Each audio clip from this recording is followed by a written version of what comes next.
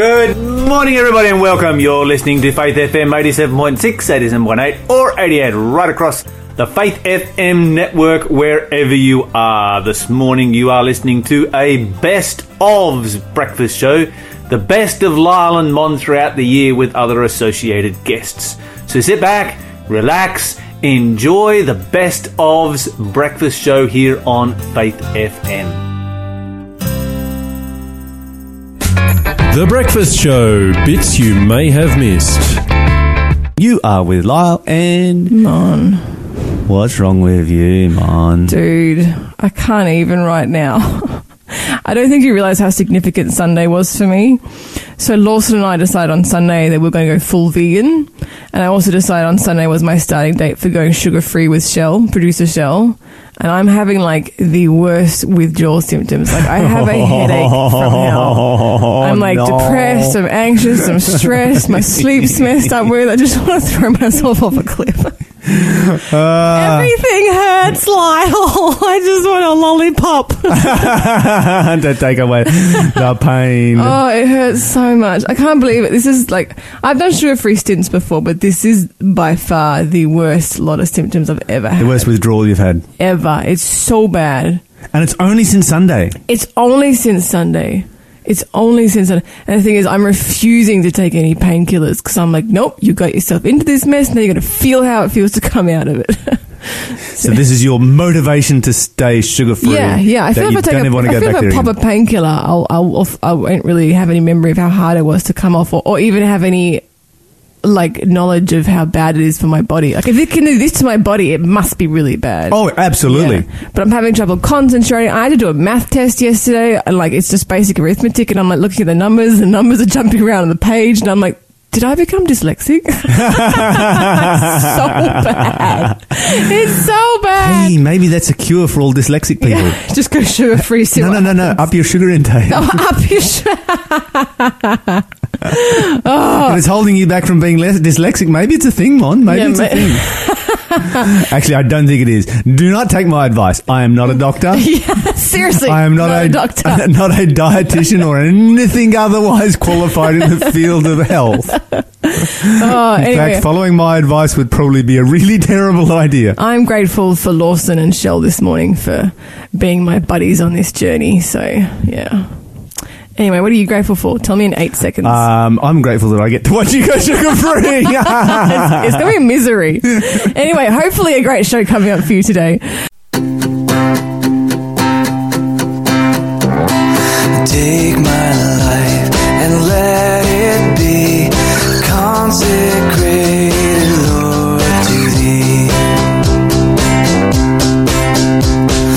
Take my moments and my days, let them flow in ceaseless praise. Take my hand and let them move at the impulse of Thy love. Take my feet and let them be swift and beautiful for Thee.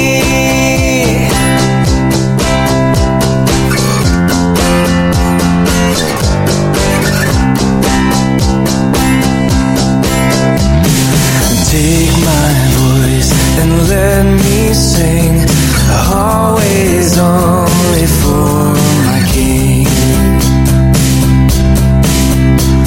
And take my lips and let them be filled with messages from Thee.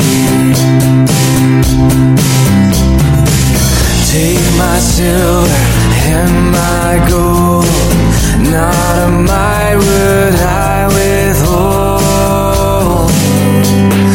Take my intellect and use every power Thou shalt choose. And I give everything to You. I give everything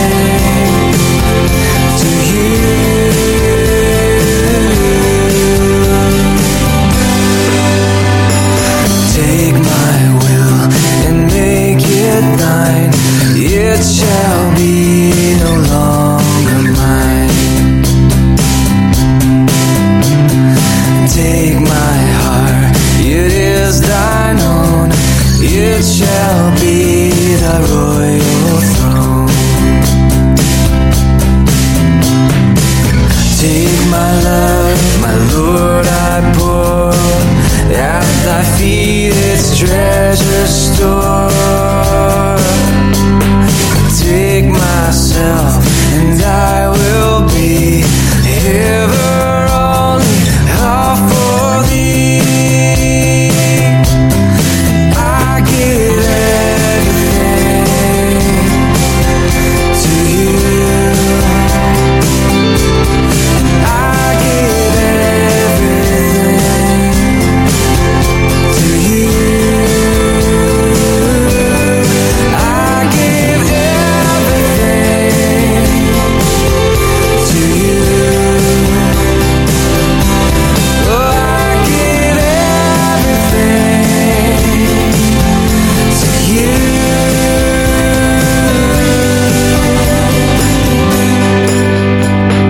Take myself and I will be ever only all for thee.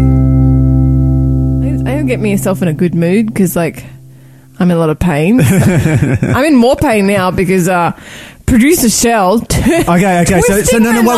Twisting the No. Producer Shell is your ally here.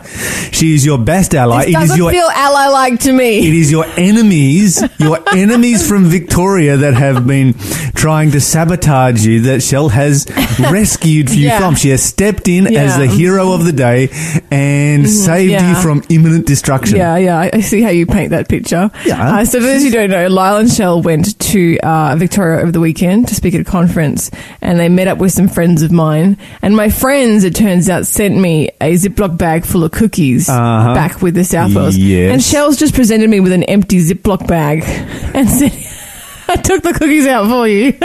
See, she is your ally. She has solved this problem for you. How can I know? In fact, seeing as Shell is also sugar-free, Angling for cookies. Homemade cookies. I'm wondering where those cookies are right now. Homemade Kitevsky cookies. It's hard to beat. Now, I've man. never had Kitevsky cookies before. Well, I feel like I could block you, but you should probably try that. Actually, do you know what? I might call the Kitevskys. And they said, when are you coming to visit? Enjoy your homemade cookies. We miss you. Aw. Okay, call them during the next song break. Yeah, and just check. Because I'm pretty sure they would be, like, sugar-free.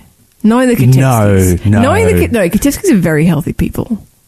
Yeah. You No, wouldn't know. definitely not sugar-free. Definitely not sugar-free. Those things are laced with sugar. In fact, there's so much sugar in them, you can see the sugar sparkling on the surface. Yeah, I think you're full of it, Lyle. You're full of sugar, Lyle. I am not sugar-free, but I am sugar-reduced. I like And that that's term for the that. truth. That's the Yeah. truth. Even my wife will say that is the truth. You're consciously- And she is like a super honest person. You're like consciously uncoupling from sugar. Your PC terms are all up in it. I am very sugary. I do not drink sugary drinks. No. Ever. Yeah, that's good. Well, maybe. I drank one the other day. I forgot about that. Be sure your sugar will find I you don't out. buy sugary drinks Yep. Okay. most of the time. And I don't buy sugary food. Yep. I think you don't buy food at all because your wife does grocery shopping alone. Yes, and this is what I said to her. It's like, if you don't buy it, I ain't going to eat it. So Yeah. on the odd occasion that, I might be travelling somewhere or at a restaurant, I do indulge, or maybe at fellowship lunch. But apart from that, apart from those, exceptional yeah. circumstances, I'm sugar-free. Yeah, which is not bad at all. It's not bad. It's sugar-reduced, It'd be and it's great. a good thing. It's a good thing. It if makes we could me a all happier limit person. it to that, it'd be fine, really. I'm in a Yeah. better mood for having less sugar. Yeah, I'm really not right now, but hopefully I'll get there too. You will get there. You Yeah. will like yourself when you're not on sugar. Yeah, it's funny because I was researching this morning when I woke up and my headache had lasted, all through the night and all through yesterday. And I was like, there's got to be something I can do. And I looked it up, I researched it, and basically all the symptoms you can possibly get for quitting sugar withdrawal symptoms, I have them all, which sucks. And then the things that you can do, apart from nausea. That there are withdrawal symptoms. Anything that you get withdrawal symptoms from should be a warning sign to us. Absolutely. I've never heard Absolutely. of someone getting withdrawal symptoms from broccoli. Yeah, well, that's because it doesn't exist. You mean broccoli. But yeah, it says here that the symptoms are depression, anxiety, changes in sleep patterns, cognitive issues, cravings, lightheaded and dizziness, nausea, tingling, and fatigue. And yeah, actually, I'm not getting tingly. I'm not tingly. So all those apart from 2.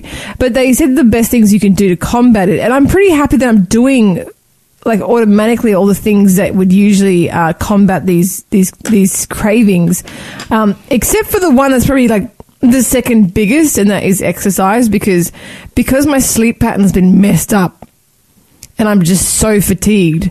I've woken up the last 2 mornings, and instead of going to the gym, I've just been like, I'm just going to keep sleeping. So I really need to get to the gym. Yeah, you need to get to the gym because that will help you get over all of your symptoms so much quicker. Yep. And you need to get some sunshine. Not that there is any sunshine out there today. Yeah, I'll try. If anyone else wants to go sugar-free with Producer Shell and myself, Producer Shell goes sugar-free from like January to November almost every year. And then it's a big blowout at Thanksgiving, right? 6 different pies. Yeah, but I think she was talking about having a sugar-reduced Thanksgiving this year. No? Nah, she's shaking her head like, what are you talking about? If you'd like to go sugar-free with me, and if you'd like to go vegan with me and Lawson and I, feel free to do so. So yeah, jump on board. 1st of August is only 2 days away, so you can start. I think I could handle a sugar-free Christmas. Yeah, easy. Piece of cake. I could do that, no problem at all. Sugar-free Thanksgiving would be tough. I agree with you on that one. Apple pie is just, yeah. Yeah. Anyway, Lyle, I have some really cool news. Mm-hmm. This is, like, you know how we're having a bit of a straw revolution? Everyone's chucking out plastic. They're done with plastic straws. We're moving away from plastic straws. Even now, all the supermarkets and Spotlight and so forth, you can now get paper straws. All this sort of, like, sort of more... Absolutely. Bring it on. Biodegradable, plasticky-like substance as well. And which is great. It's funny because we had one of those plastic shopping bags that we took away, because when we went away on our holiday to the centre of Australia, you know how you sort of take a plastic bag full of plastic bags that you can use for like, and I think you need a plastic bag for. Yeah. And at least one of them that was in there was one of these new biodegradable plastic bags, and I went to get it out from underneath the seat of my ute, and it was just like it had biodegraded all over the floor, and there was tiny pieces of it everywhere. But it was good to see that it actually worked. Yeah, absolutely. Yeah. It broke down, it was probably a couple of weeks old, and it had broken down into very small pieces, and, by now it's just powder. Yeah, which is great. I'm still concerned about the production of it because we're still going to be polluting the world to make those things. Like, even though the result is something that can biodegrade back into the earth, the production, the sheer process of it, is still going to be not great. And we're doing them on such a large scale. Like, because the thing is, we've kind of gone plastic bag free in our house. Yeah. And what you find is once you go plastic bag free, you don't actually need them. Yeah, you just have to shift your thinking. It's such a paradigm shift, and then you're done. Yep. But there's a lady in the Philippines who's inspiring thousands of people and thousands of cafes around the world with a new way to replace plastic straws. So instead of going to like paper straws or less plasticky straws, they're doing what is undeniably the cheapest, most biodegradable alternative for plastic straws anyone has ever seen. She's literally getting coconut leaves, cutting them into slices, rolling them up, tying them with another piece of coconut leaf, and Bub's your uncle. That's cool. And not only that, check this out, covering her goods with a coconut leaf. So instead of like using cling wrap, she just gets a sheet of a coconut leaf, like straight off the tree, puts it over the top, and then ties it with another sliced up piece of coconut, basically string. So she just slices the coconut into a thin strip, the coconut leaf into a thin strip, and then that acts as the string that she ties around the lid part of the leaf to hold it down. It's so cool, and it works fine. That's awesome. That's really, really cool. That's that because, I mean, hey, the way you produce that is by growing coconut palms. Isn't that amazing? You actually literally grow more trees to create these straws and these coverings, and then when you're done with them, like, I mean, I guess you can wash them, but until they get, like, they sort of break down like any sort of produce. You only use them once or twice, and then they just turn back into coconut trees. When they start going, put them at the bottom of a coconut tree, and they'll become a coconut tree. That's it. When they start going brown and mushy, you just ultimate in recycling. Them in your compost. Why did we think we have to make this so complicated? We could have done this with bamboo. We could have done this years ago. We could have used bamboo. Just drill the centre out of the bamboo on the joints, and you got a straw. Yeah. Why do we have to make stuff so complicated? We're so silly, aren't we? You know, you can go to like a lot of Asian groceries. You know how they have the Asian shops now, and you can buy like packets of coconut leaves. And they're Really? huge palms. Really? And they come wrapped, rolled it up. Well, see, the other thing that is very useful that you see used in developing countries all over the place is banana leaves. They use those for everything. Oh, yeah, same sort of thing. Yeah, I've eaten off a banana leaf as a plate. It was great. Yeah. Doing the dishes was never so simple in my life. Umbrella works for all kinds of things. Stay tuned.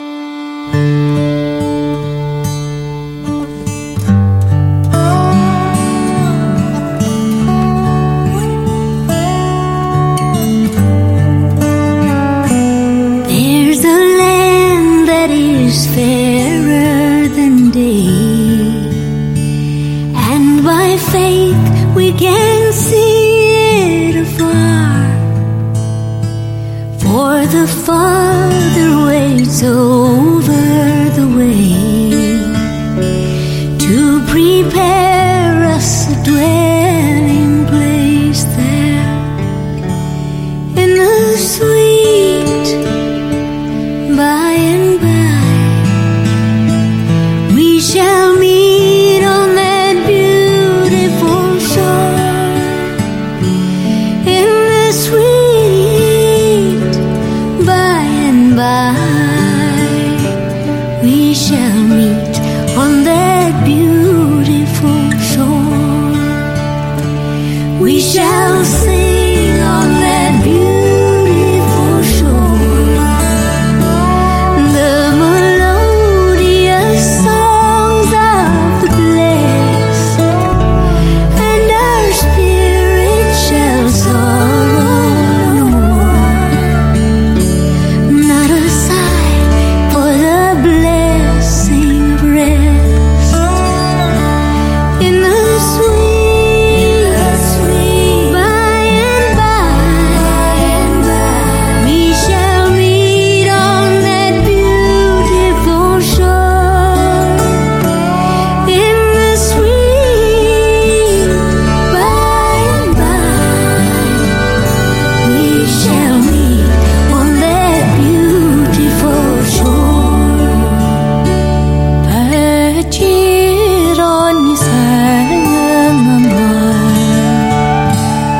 lar greju achi mejawa panchiar mai tring nang le far sare chudnyong in the sweet by and by. We shall meet on that beautiful shore in the sweet by and by. We shall meet on that beautiful shore.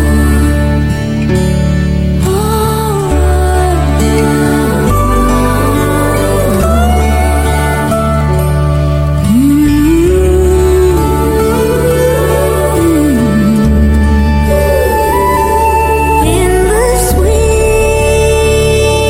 by and by. In the sweet by and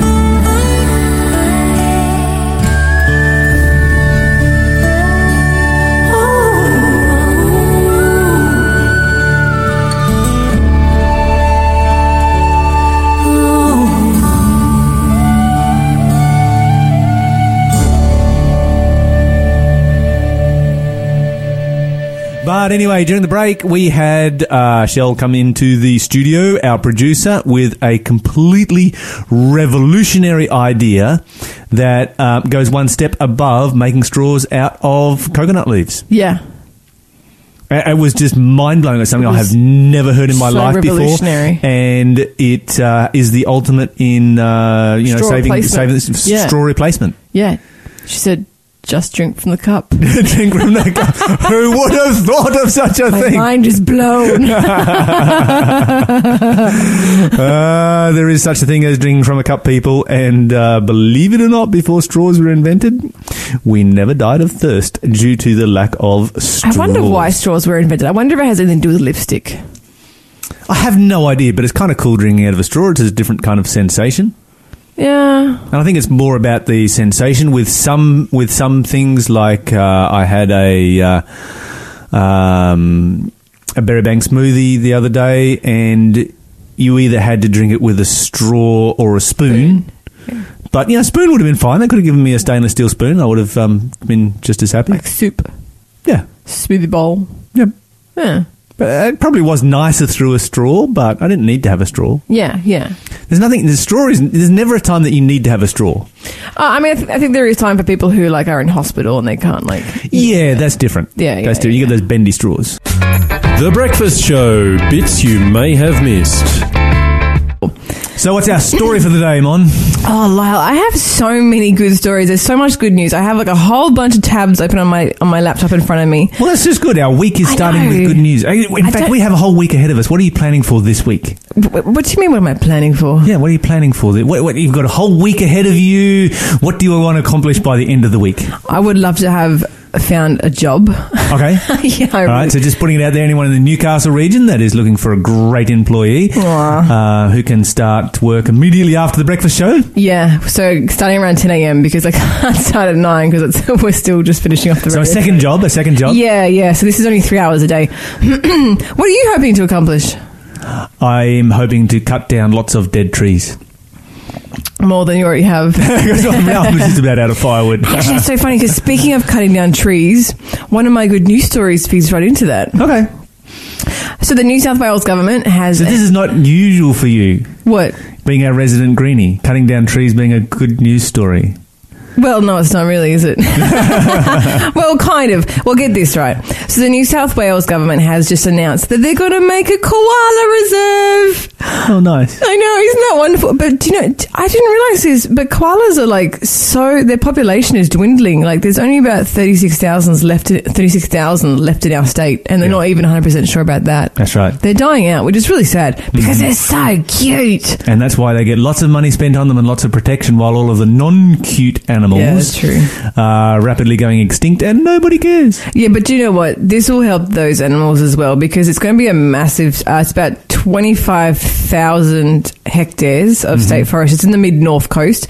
It's going to become a koala habitat. And there's also going to be a new koala hospital opening at Port Stephens to care for the sick and injured koalas. But yeah, $45 million. Are they going to do anything to curb the number of feral cats and feral foxes? That would absolutely do within that reserve so that they don't get eaten. They should shave off $5 million of that $45 million and wild dogs. Put that to people who can clean out the wild cat, feral cats and wild dogs. Absolutely, that would do much. And I think they should make stricter laws about keeping cats inside. Cats should have never been inside, outside. and also cats that are neutered. Yeah, do you know what? This might sound very controversial, but if you want to have a go, give us a call. Absolutely. Happy to discuss this subject. But bring your big guns because Lyle and I are very passionate about where cats belong in society, and it's inside the house. Yes, and foxes do not belong anywhere in Australia. Yeah, absolutely. They need to be eradicated. But do you know what? Let's keep speaking about this because you're a Tasmanian, right? Mm. Did you know? No foxes in Tasmania. Yes, that's good. Can they swim? Can foxes swim? Yes, but they can't swim in the whole far. It's a long way to swim to Tasmania. Maybe they could build a canoe out of some tree. Okay, are you aware that they're planning on building a cable car up the summit of Mount Wellington? Yeah, I think it's a great idea. Me too. You've got this awesome mountain. It's got massive, TV and radio antennas on top of it. Mm-hmm. So you've already got technology sitting on the mountain. Mm-hmm. You've got a state that is full of wilderness untouched mountains. Mm-hmm. use your one mountain that already has technology on it as a tourist industry so that people who are disabled can at least enjoy one of the mountains in Tasmania. Yep. Because they can't enjoy any of the other mountains. And I just don't think it's going to have that much of an effect on the environment because they're planning this cable car on Mount Wellington in Hobart, but over the weekend, thousands of people went Total selfishness by people who are fit and healthy, well enough to go and hike. Yeah, so and want to lock away those who are too young, too old, or too disabled to see the beauty of Tasmania. So they had a rally, basically protesting against the cable car, and I'm a little bit sad. Probably just offended a whole bunch of people in Tasmania, but hey, give us a call. We'll chat about That's it. my opinion. I'm putting it out there. Give us a call. Share your opinion. I can see the damage that like a nuclear plant or an oil rig can do, but a cable car. Come on, cable car. I just don't see this. Once you've built it. Well, the argument is that it's going to look ugly on the face of the mountain. I get that to a certain extent, but the mountain already has massive antennas. Standing on top of it. I don't think they look ugly. I think they look adorable. I love the little the little white dots of cable cars going up a mountain. I think they're so exciting. When I think of tourism, this would have to be like one of the least invasive tourist things that we could do. And I when I think about all the travels that I've done, some of my highlights have always been in cable cars. I love cable cars. Yep. Yeah. So absolutely. I know you keep calling me a greenie, but I guess you're just like not a greenie today. What happened to Monica? What have you done with Monica? Where is she? But let me tell you some more good news. There's just so much of it. So New Zealand, bless our brothers over there. I love New Zealand. They have actually vowed to get every single homeless citizen into warm housing before winter hits in 4 weeks. Oh, wow. That's super impressive. Yeah, so it's a $100 million emergency housing package. They've just launched it on Friday, and they're pulling out all the stops to make sure they're going to support people who urgently need housing because New Zealand is so cold, so much colder than we are. But the government is just really making sure that everyone is helped to find warm, dry housing. So there's about 40,000 homeless people, and they've got 4 weeks, so it's about 10,000 people per week. To get these people into proper shelters, proper facilities. So I see you're flicking through your Bible there. Yeah. I was just thinking, and I've read this before and I'll read it again. Then the king will say to those on his right hand, "Come, you blessed of my father, inherit the kingdom prepared for you from the foundation of the world. For I was hungry and you gave me food. I was thirsty and you gave me drink. I was a stranger and you took me in. Naked and you clothed me." Continues on here, "I was sick and you visited me. I was in prison and you came to me." Then the righteous will answer him, saying, "Lord, when did we see you hungry and fed you, or thirsty and gave you a drink? When did we see you a stranger and took you in, or naked and clothed you? Or when did we see you sick and in prison and came unto you?" And the king will answer, "Truly I say unto you, inasmuch as you have done it unto one of the least of these my brethren, you have done it to me." I like this story. It actually relates to a story that I'm going to talk about briefly. Oh, yeah? Yeah. Oh. So there's a story that's there's an interesting thing. There's a story that's in the news right now about women as CEOs, and there's a lot of debate that it should be a 50-50 split. And so there's a lot of companies that are pushing women up onto boards and positions of influence and power because of this. They look very bad if they don't. But what is not being addressed is that while men dominate CEO positions and board positions, they also dominate homelessness. And what you have is that men inhabit the two extreme ends of the spectrum and women inhabit the centre.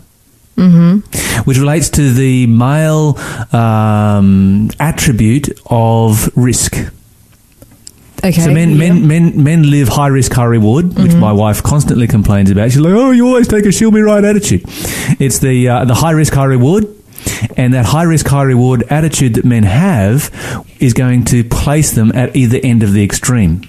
So they take that high risk, and some of them get the high reward and become a CEO. Others get the opposite end of that and become homeless. That's very And so men dominate both ends. Wow. And women prefer safer, secure environments. And all of the people in our world today are descended from half of the men who have ever lived. Wow. because men die younger because of high risk, high reward, and it's men who go to war and all of this kind of stuff. And so all of the people in our world today are descended from half of the men who have ever lived. That is so interesting. I do have something maybe a little bit controversial to say about that, but I'm going to say it after our next song break. And Grace, you want to hear some controversy? It's coming right up. Get your phones out, get ready to We've yell been at very me. controversial this morning, haven't we?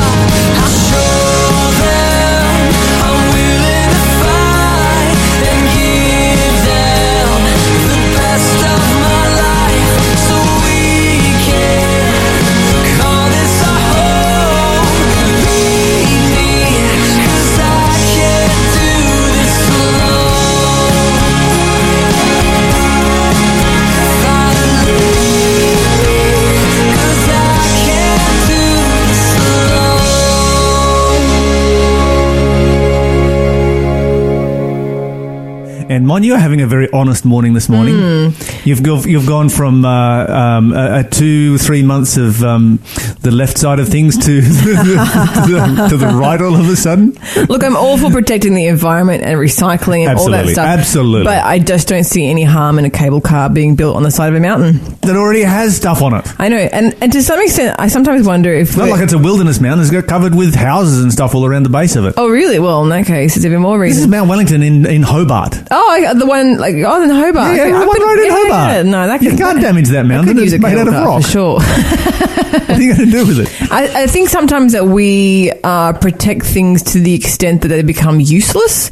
Like, you can't go there anymore, you can't touch, you can't do anything. And it's like, well, It's almost like it doesn't exist, really. No, nature is a beautiful thing, and God created nature, and He created it to be appreciated, and He created it to be appreciated and enjoyed by more than just those who are fit and healthy enough to hike their way in and see it. So there needs It's that simple. there needs to be a middle ground. There needs to be a middle ground, and God provides for everyone, and we need to provide for everyone as well. That's Yep. I think that's the Christian approach to something like this. Yep.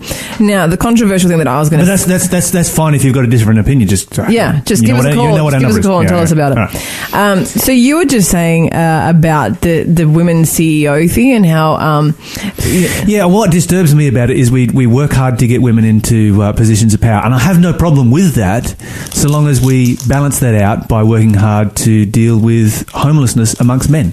So I do have a problem with that. You know how they're trying to do this whole like equality thing? There should be like, what was it? You said like 50% of. Should be 50-50 Yeah. women, men, CEOs. I don't think it should be 50-50. I didn't say that. I said that's Okay, that's what they're aiming for. I don't think it should be 50-50. I don't think we should pick our CEOs based on their gender. We should pick our CEOs based on the performance that they've done, on how hard they've worked, on their skills. Can you imagine like someone's just slogged their guts out, worked their whole life, just done an excellent job, and instead of becoming CEO, it goes to someone else who is, less deserving simply because they're of a different gender? I don't think that's fair. No, that's not right either. Yeah, I think we're being so careful to be politically correct when it comes to gender, and I also think this, also is a race issue, because I know in America they often try to like balance it out. I think opportunities should be created, but people should not be rewarded simply because they're of whatever gender or whatever race. They need to be given opportunities from a young age to be able to create that path and work to that point. But once you get there, it should still be the same. And we definitely should be trying to create those opportunities for young people Absolutely. that don't necessarily have those opportunities. That's really where it starts. Is education. Is providing those educational opportunities so that young people can excel in life I think and achieve whatever they want to achieve. So that they come from the most disadvantaged background to becoming, Prime Minister of the country. Instead of just making people CEOs because of whatever gender they are, I think we need to teach people to be CEOs. And then based on completely on their merit of their work, that's how we should decide whether they become a CEO. There you go. So that's my opinion there. Mon's putting it out there, and I'm not into this 50-50 like nonsense whatsoever. There shouldn't be some regulated number. It should be based on I think that's just merit. common sense. I think like the vast majority of Australians get that. It's just the small vocal minority of the ones that we don't ever hear about. Yeah, we're trying to be so PC. I think we've got to mess it up, to be honest. But anyway. Cool. That's okay. On this day in 2007, that wasn't very long ago, was it? A major discovery was made. Guess what was discovered? 2007. That was discovered after a 35-year search. One man searched for this thing for 35 years, and he discovered it in 2007. You after searching for something for 35 years, you'd be pretty satisfied to find something, wouldn't you? Was it the origin of the Nile? No. Okay, I give up. I was just watching a documentary about the Nile, so that's why I'm all Nile. Yes, the origin of the Nile was actually discovered by Jeremy Clarkson. I've heard that theory and it's a lie. It was the tomb of Herod the Great. Oh, are you serious? Yes, absolutely. Did they find his slimy wife as well? No, he killed his wife. Oh, This is Herod the Great, not the not the Herod the Bible one. No, it is one of the Bible ones. Oh, it's one of in the the Bible, there are 4 different Herods, and they're all called Herod just to confuse you. Okay. So everyone just assumes like, oh, it's the same Herod, but this one was the first one. So this is the Herod that was alive when Jesus was born. Oh, okay. So he was the most powerful of all the Herods. Thus, he was called Herod the Great. And he was the one who, after Jesus was born, when Jesus was born, the Magi, of course, Persian scholars came to Jerusalem and were looking for the tomb of Jesus. So what am I saying? The birthplace of Jesus, where Jesus was. They wanted to go and worship Jesus. And so having arrived in Jerusalem, they're talking to Herod about it, and of course Herod freaks out that there is somebody who is plotting against him because the Jews just hated him because he wasn't really a Jew. He was an Edomite, and they were really just horrified that this particular individual was ruling over them. And so he was always paranoid to the max. And so he's like, oh, there's a rival somewhere. So he asks the priest, where's this Messiah going to be born? And he's like, well, he's going to be born in Bethlehem. So he goes to Bethlehem and he commands the death of every single male child in Bethlehem 2 years old and younger. What a lunatic. That's just absolutely horrific. Yeah, but you got to understand the kind of person he was. This is the kind of person who killed his own wife and then executed 2 of his own sons. Oh. Oh, yeah. He was full on. This was a guy who was in it when he was on his deathbed. He invited hundreds of important Jewish men to Jericho where he was dying, and then secretly gave orders that when he died, they were all to be executed because he was worried that after he died, there would be great celebration and no mourning. And so he wanted there to be lots of mourning, so he killed all of these Jewish people so that there would actually be mourning that took place when he died. He sounds like an absolute despot. Oh, this guy was a sicko. Massive And sicko. they found his tomb and we're happy about it? Well, Josephus described where it was. And so Ehud Netzer from the Hebrew University studied the writings of Josephus and focused his search around a fortress called the Herodium. And he searched there for 35 years until he found the tomb of Herod. And when he found the sarcophagus, or the coffin of Herod, guess what he found inside? A skeleton? Nope. Mice? Nope. Some treasure? Nope. I give up. Nothing. It had been smashed. Nothing. Oh, Tomb Raiders. Yeah, they assumed that the Jews broke in there and smashed it and probably took the body out and spread it to the four winds of heaven. Oh, okay. Yeah, Because revenge. they just absolutely hated the guy. But this was the guy who built the greatest of all the Jewish temples. He did? Yes. So he hates the Jews, but he built And it was a the temple. greatest of all the temples for 2 reasons. How come? Physically, it was the greatest temple, and in fact, it was one of the greatest temples of the ancient world. And so, it was massive. It was, 3 times. You go to Jerusalem, and if you, as a listener, have ever been to Jerusalem, you will know what I'm talking about. You stand on the Mount of Olives, you look out across the Temple Mountain, where there's now the Dome of the Rock. That's an Islamic shrine there, which is, the third most sacred place to Islam in the world, because apparently this is where Muhammad was supposed to have ascended to heaven from. And it just dominates the city of Jerusalem. The Dome of the Rock is just massive, and it's this golden dome. And then you see a model of Herod's temple beside the Dome of the Rock, and it is 3 times higher and bigger than the Dome of the Rock. Really? Yes. And you're looking at a modern Jerusalem with modern buildings in it. Ancient Jerusalem, the buildings would have been smaller on average. And this temple just was completely out of all proportion of anything else, anywhere between there and Egypt.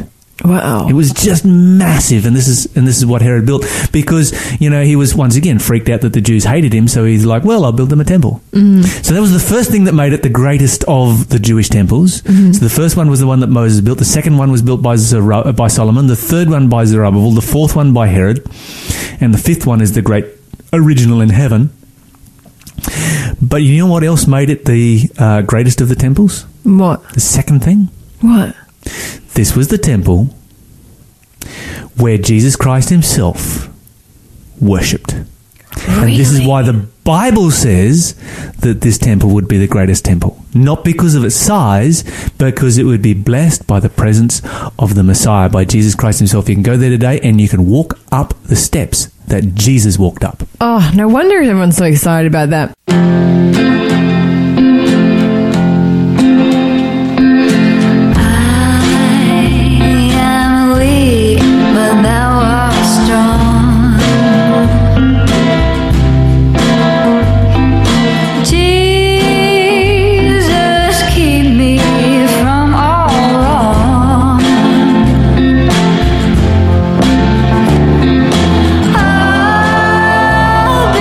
Satisfied.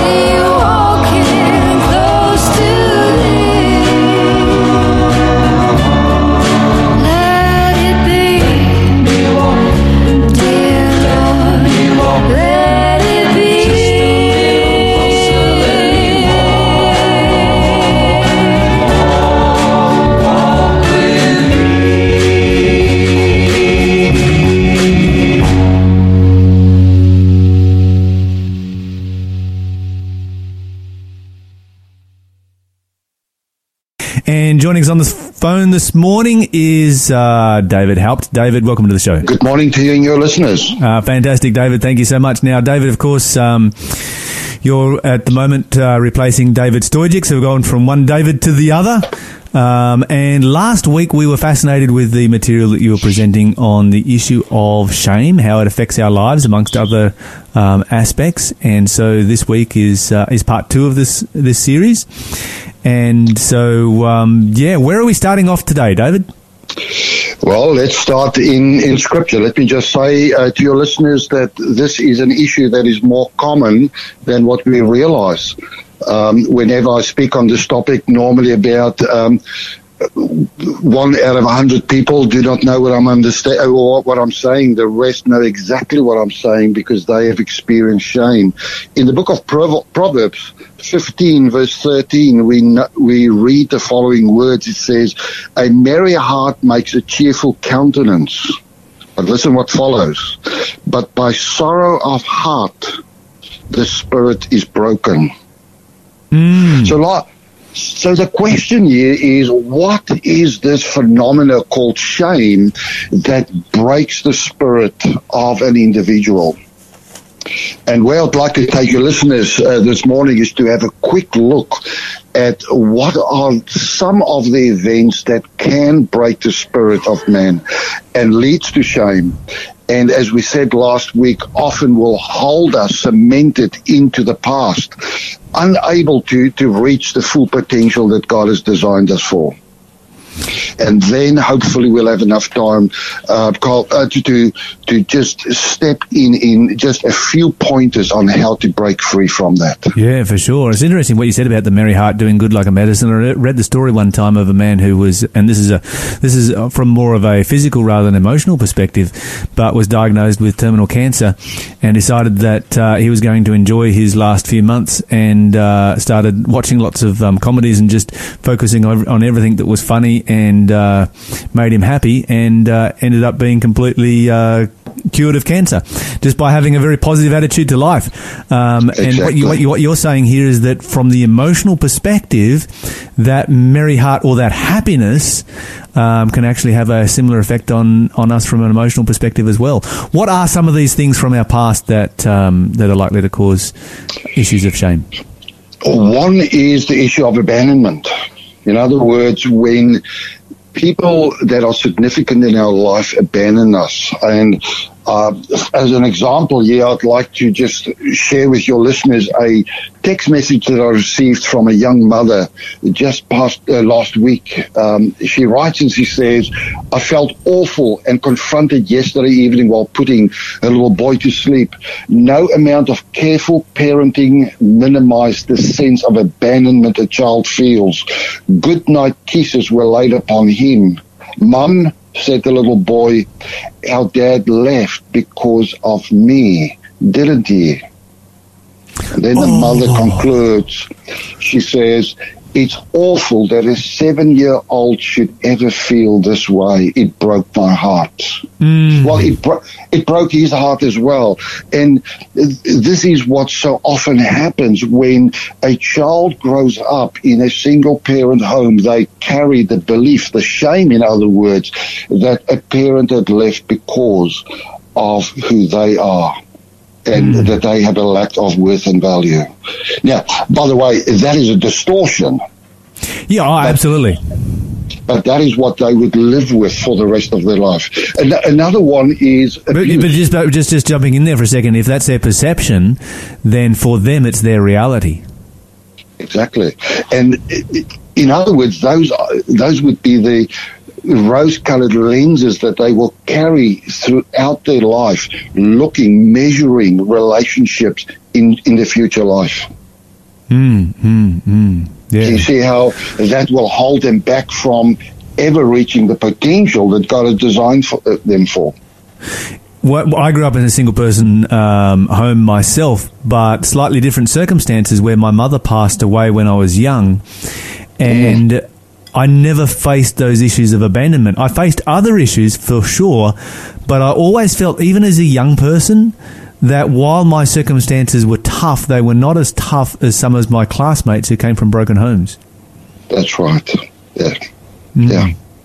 So definitely something that parents need to be thinking about in relationship to their children, particularly if they're in a relationship that is toxic for the children and they find themselves, in needing to separate, that they make sure that their children, do not go through that whole sense of abandonment. We cannot make choices for other people, and therefore some marriages just can't be held together because of a partner's decision. But I would also at the same time like to say that the best gift that a parent can give their child is to work on their relationship and continue to work on their relationship and try to restore relationship to a good, environment. Yeah, absolutely. A second way... Sorry. Yeah, that's right. Take us into the second issue. A second issue is that of abuse.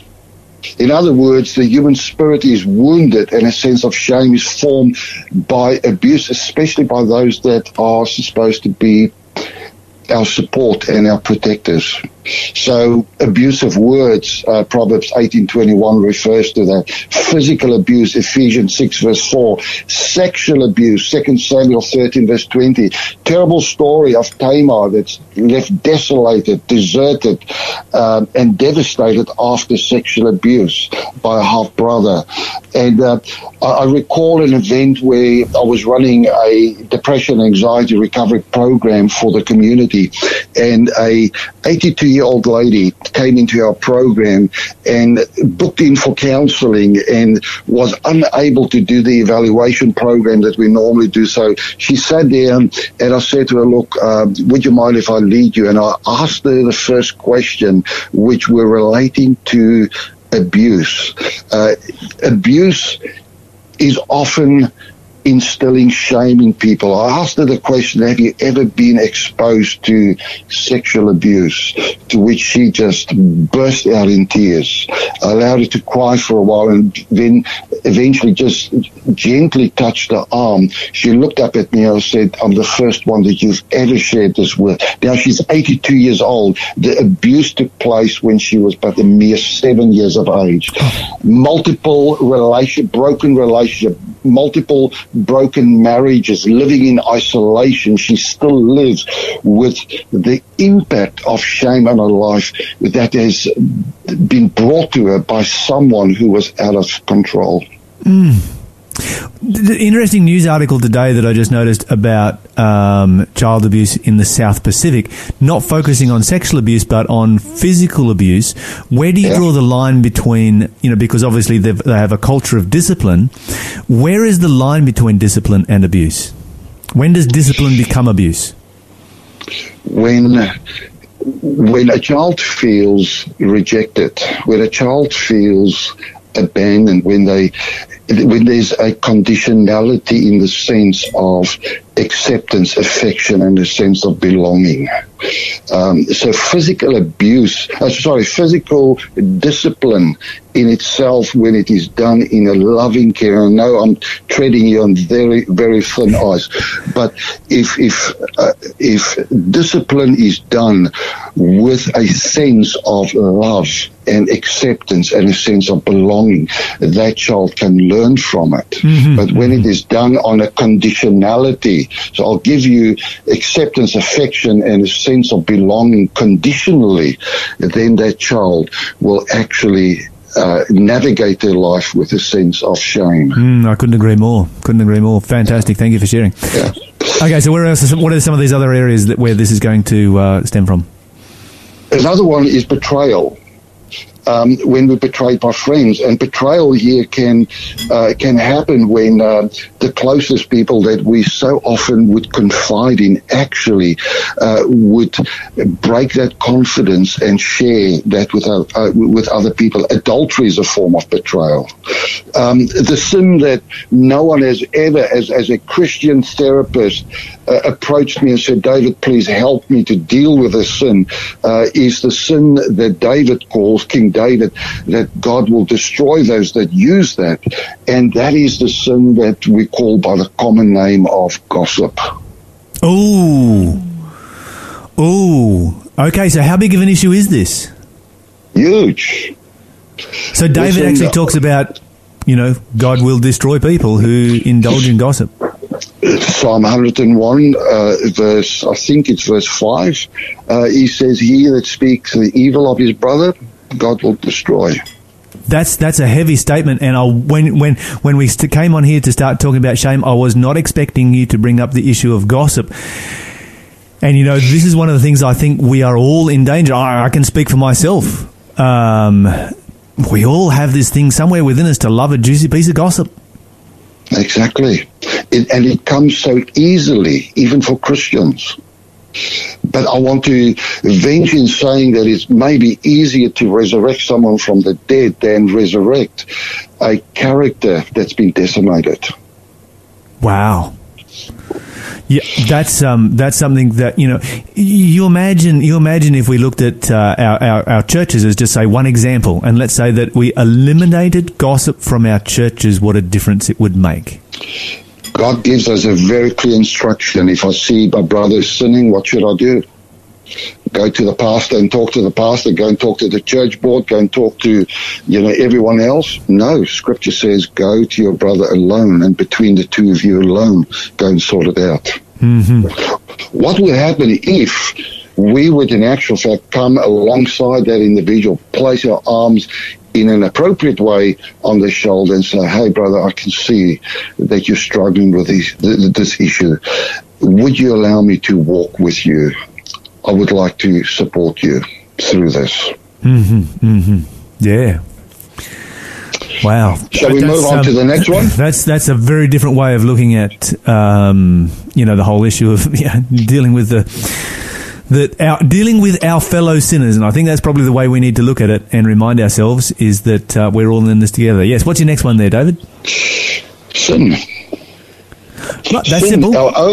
Our own sins produces shame. In other words, so far we've been dealing with things that other people do to us, but sometimes shame is instilled under our own command. So in Psalm 51, a psalm well known for King David struggling with the aftermath of his sin, of a sexual relationship with another man's wife. He says in verse 3, my sin is ever before me. Yeah, he's not holding back. He's actually getting it out here, isn't he? Well, he held it back for a year. Yes. Before he wrote this psalm and came to repentance. And that must have been incredibly hard for him just to, you know, to live with. But our sin destroys our own soul. And in Proverbs 6:32, it says, he that commits adultery destroys his own soul, wounds, in other words, his own soul. And you can see with David, I mean, David didn't just commit adultery, but, you know, he slept with this man's wife. Then she falls pregnant, so he doesn't want the secret to leak out because, you know, her husband is away on a military campaign. So that's going to create a scandal. And so he's like, okay, how am I going to cover up the scandal? So then he murders her husband and marries her, because, you know, that way he can claim the child as his own. And it's just you've got one sin compounding on top of another, as he tries to hide this whole thing up until eventually he comes to repentance. Exactly. Now, we can continue with multiple things that will indicate and show how that shame is instilled in our life, but I would like to move forward to quickly give you 3 pointers on how to break free from sin. Please note that most of the shame is instilled where other people are actually projecting their own issues upon us. In other words, it is their hot potatoes, not ours, but sometimes it happens under our command. Now, the first point to break free from shame in our life is that which we do not want to do, and that is to acknowledge our shame. So Bradford, a Christian psychiatrist, writes on this point, and he says that the only way out of the pain, his own shame, was to come out of hiding. I had to surrender. I had to embrace my shame and my pain. Embracing my pain led me to expose my pain, my sorrow, my loneliness, and my shame. This is what I had feared doing for so long. So that's point number one. Point number 2 is to act against my shame. In other words, to declare my iniquity to God, to just acknowledge it to God, and then to move away from that shameful event. And number 3 is to address my shame. It is the robber of the human soul that says, in the story of John chapter 8, the woman caught in adultery, she's guilty, stone her.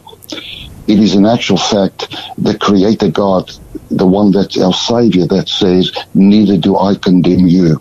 And then just the last point is ask God for an intimate relationship with Him. The only way that shame can be broken is as we move closer to God in an intimacy with Him and allow Him to start to speak into our life, our worth and our value. David, thank you so much for joining us. We are out of time, but I do look forward to next week when we can come back and continue this conversation. That was